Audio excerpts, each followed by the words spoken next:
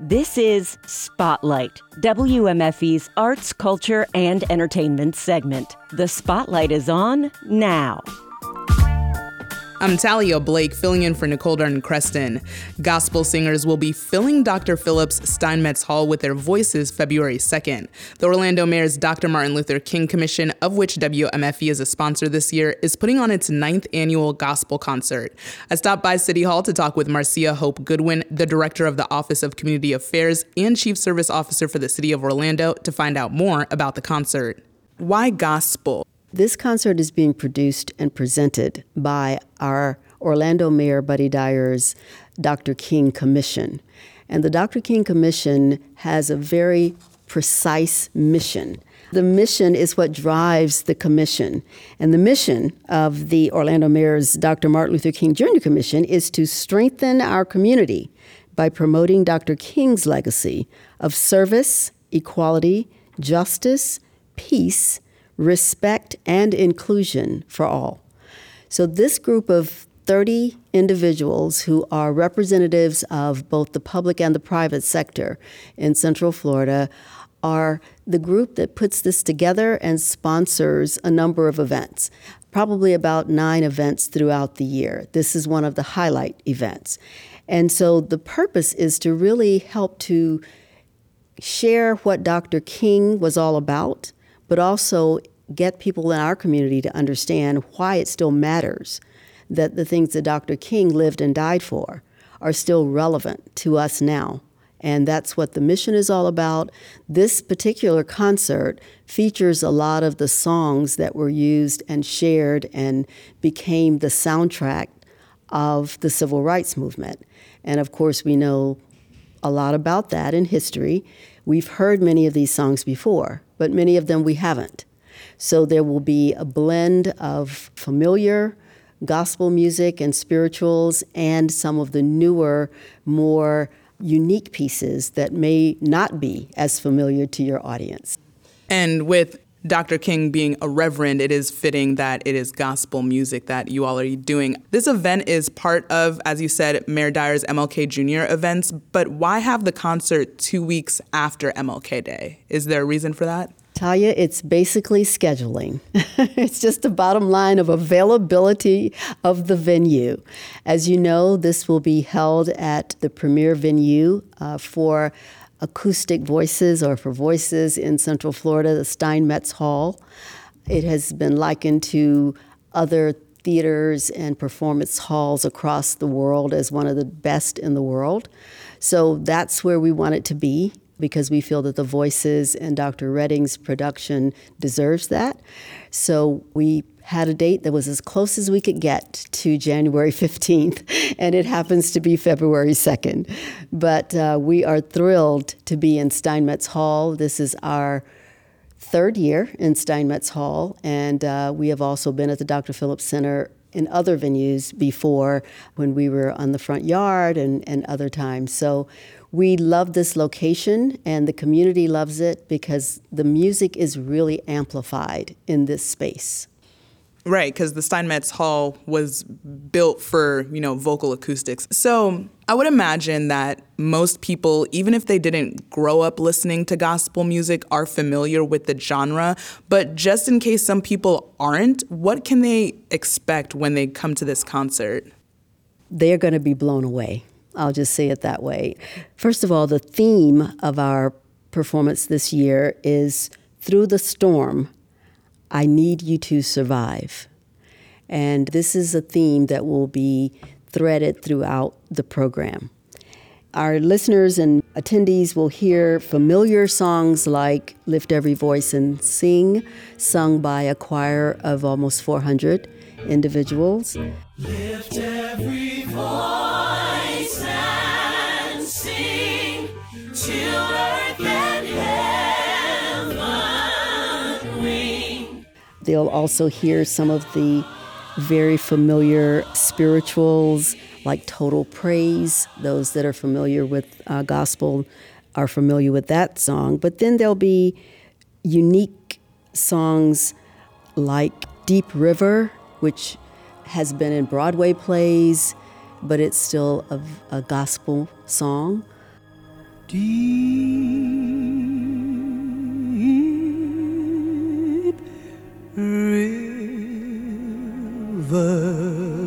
long. And there will be lots of variety, such as Swing Low and Ride Up the Chariot, you know, some of the familiar ones and some new ones.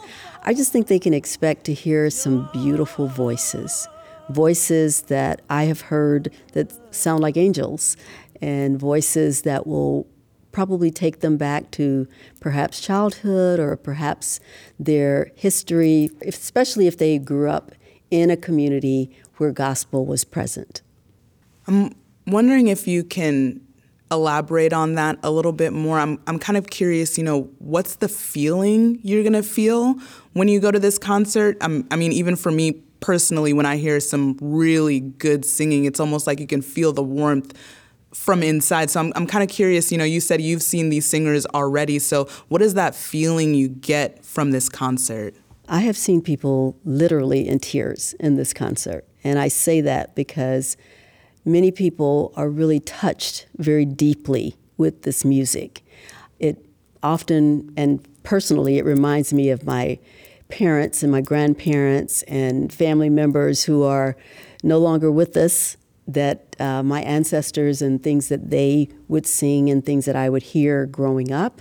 But I've heard people say who have come to this concert that it really is just one of the most inspiring musical experiences they've had. So I really expect you and others to be inspired, hopefully to be motivated to do all the things that you feel are important that you can do, and also to just feel like we are one.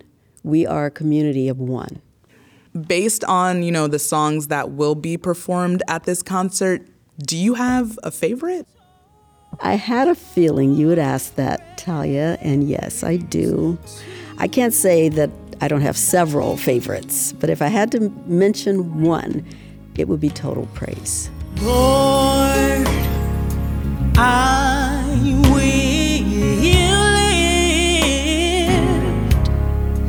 mine eyes to the hills. I have heard that performed in my church choir, in my college choir, in various choirs all my life. And it is, to me, one of the most moving gospel songs that I've heard. So Total Praise would definitely be my favorite. I'd love to hear what your audience thinks. For those that are not religious, is this an event for them? Excellent question, because the answer is absolutely yes. This is an event that really does feature the human voice. There are musicians, there are great musicians that will be playing as well, but voice is what is really focused on and what you really hear in this music. The beauty of the voice, the range of voices, and just the music is an inspiration, I think, to anyone. It has nothing to do with your religion or beliefs, but it is inspirational music. You asked me about my favorite, and I definitely do still say Total Praise, but as I look through the itinerary of different musical selections that are going to be shared, there's one called He's Got the Whole World in His Hands, which is also one of my favorites. He's got the whole world in his hands. He's got the whole world in his hands. And I think many people have heard that. And some have told me they didn't even know it was like a spiritual or religious song. They just thought, you know, it was just a song of inspiration and how we're all okay. We'll be okay. We'll be taken care of. So I think that those who are not religious will still find the music inspiring and just lovely to hear. Before, when we were walking into this interview, you were telling me that, people are starting to hit you up like, can I get a ticket to the concert? Can I get a ticket to the concert? What information do people need to know if they would like to attend? Is there still availability for them to attend? And if so, where can they go to find that information? That's correct, Talia. I'm getting the last couple of days leading up to it. It's everybody wants to know where to go. How do I get my ticket? We have had the tickets posted on the Dr. Phillips Center website for a while. There is limited availability. However, we know that some people will request a ticket and not come. So we're saying if you're interested in coming, please visit the city's website, which will link you to Dr. Phillips, and that is orlando.gov/MLK. That will take you to the site where you can then request a ticket, and it will probably say that tickets are limited, or it may even say that they're gone, but you can still request a ticket and you can still come because we know there's attrition. In previous years, we've had thousands of people that have signed up, and always there's a 15 to 20% attrition rate and people that don't come. So we're going to let people in until all the seats are filled. But if you have a ticket, if you've already received one, or if you can get one, you will be in line first with your ticket, and then everyone who doesn't have a ticket will be able to fill in as many seats as we have available. Marcia, thank you so much for talking with me today. I really appreciate it. It is my pleasure, Talia. I truly enjoyed it. It's been great working with you this whole season. I want to thank you publicly for your involvement and WMFE's involvement with our Great Day of Service, wherein we packed more than 1 million meals for our community members that are in need. And you all were there, all present and supporting and also helping publicize our activities this year.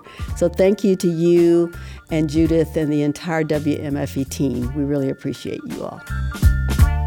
That was Marcia Goodwin with Orlando's MLK Commission, of which WMFE is a sponsor this year. Spotlight is a production of 90.7 WMFE News. Editorial guidance this week from Latoya Dennis. Support for Spotlight comes from our listeners. I'm Talia Blake, in for Nicole Darden-Creston. Thanks for listening.